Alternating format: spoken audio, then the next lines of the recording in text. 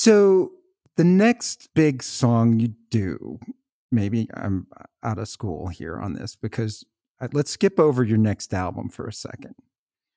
And you get to the Pink Get the Party Started. You really produce this thing. You start playing with equipment and really take your production talents to another level with this song. And one thing you do in all your songs is you get across emotions amazingly, but typically your emotions are about heartbreak and trauma and pain and struggle and the underdog overcoming.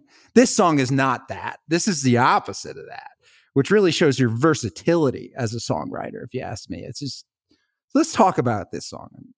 So Get the Party Started, I moved from San Francisco and came to Los Angeles. And I'm an analog girl. I mean, you can see, these are all Pultics and Fairchilds, and I have my API over here. I'll always have that. I have a bunch of outboard gear underneath me right now. And but when I moved here, I was like, I got to get hip, man. I got to figure out what all that shit is on the radio because I couldn't stand the sound of it. So I went to a friend of mine that was all in the now. And I said, what's the shit that people are using right now? And he's like, it's like Triton keyboard, MPCs, samples from Roland, expansion card and, blah, blah, blah. I'm like, all right. So I went and bought all that. And D88. And I'm like, okay. So I went and bought all that. I put it all together. It took me like all day to put it together. So I didn't know this stuff. I'm analog. Analog is plug and play, dial in stuff, amped. But this is all like, you can't just use the presets. You got to fuck around with shit, drums. Can't just be a kick and a snare. It's got to be like 3 kicks. It's got to be 3 snares and different sounding hi-hats to balance each other, congas, whatever. So I get on the MPC. Now everything's all set up and I'm just like going, I'm just going to have fun with this. So I get the MPC. I start with the MPC. And mind you, I'm doing this all live. So the MPC, I didn't understand it quite yet. So I just played the beat like for 3.5 minutes, so I'm just like, And so I'm doing that. And then I go back and I add boom, boom, boom, boom, boom, boom, boom, boom, right? So then I'm like, okay, I need some percussion. So I get shakers and I'm just like, and congas. I start putting that in there. So here's my beat. Then I'm like, okay, bass. I kept scrolling around to find a bass, but I couldn't. So I just picked up my bass and I just did that line. Boom, boom, boom, boom, boom. Da, na, na, na, na, na. So I'm like, okay, I play all that for 3.5 minutes, because I don't have Pro Tools. I'm just in a Tascam. And then I get on the Triton. I'm like going crazy. Like every single sound that I found, I stopped. And I'm like, okay, I'm going to do this. And then one was like a weird clav. And then there was like some crazy horns from the Roland, thing. Then I was like, okay, I need guitar. And I got the wah-wah and just played wah. And then I'm like, okay, this sounds really great. There's so much going on, but it was working. I was like, oh, this is so much fun, upbeat. And I had a Bullet microphone, and Bullet microphone for you guys, so is a harmonica microphone. So Green Bullet. Yeah. So I'm like, what am I going to say? And I was just like, I'm going to think of every cliche possible.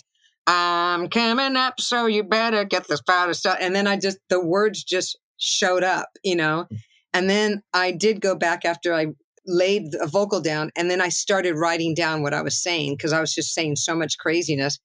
And then I made it make sense. And then I just laid down the vocal and I was laughing because I knew it was a hit. I was just like, this is so awesome because I didn't think at all.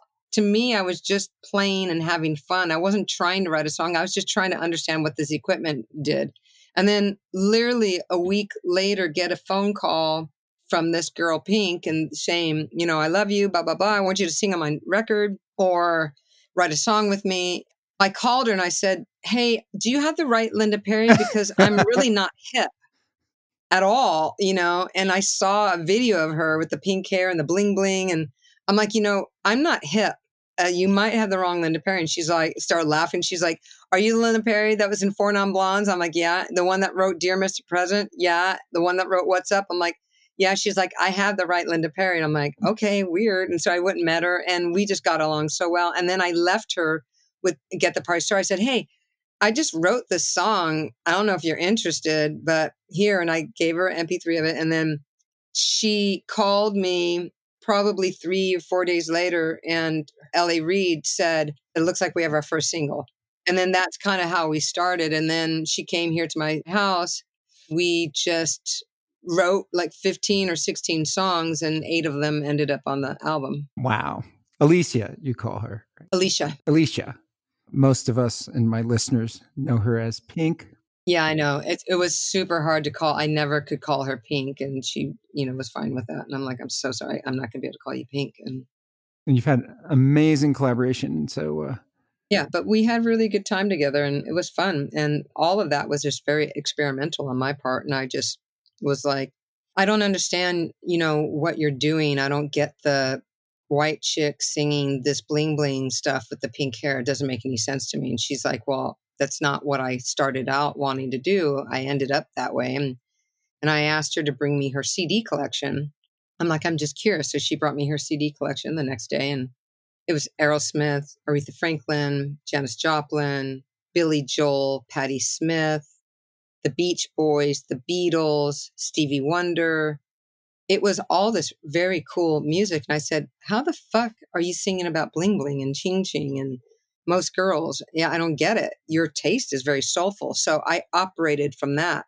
So everything that we wrote, again, was me making her ad lib, just find out who she is and what she wants to do. And it was really fun doing that record because it was so not my style at all. Like some of the things that were going on was just like me kind of experimenting too. So I think that's what made it a really good collaboration. And I think, hey man, that's what makes you a great songwriter, is like, you have to get out of your own shit all the time. You have to, a great collaborator, a great songwriter isn't just simply writing songs for yourself. You're trying to put yourself out there to be open to what is going on in the world.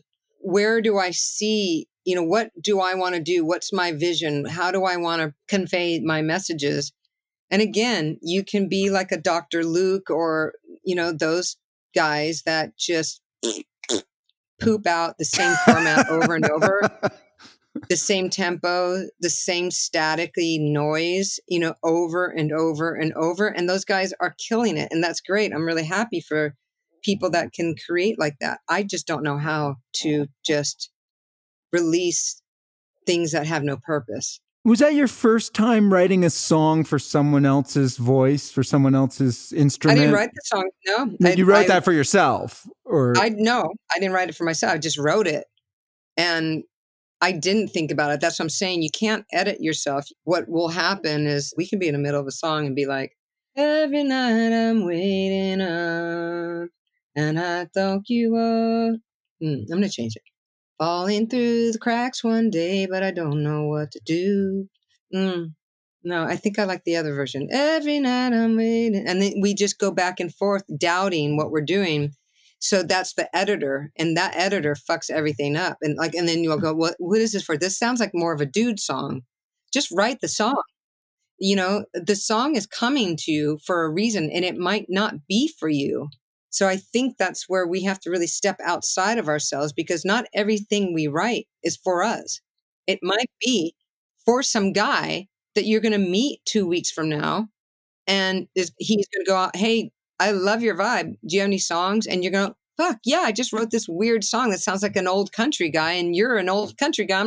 It's perfect for you, So out of all the songs you've written that are either on the shelf or maybe were recorded, if you could pick a voice to record one of them, what would be the dream voice and the dream song that you've written to see recorded? Honestly, I don't mean to be a dickhead. No, it's all right. I'm only right now. I'm in the here and now. I don't work that way. I am constantly like, I don't work with what is not here.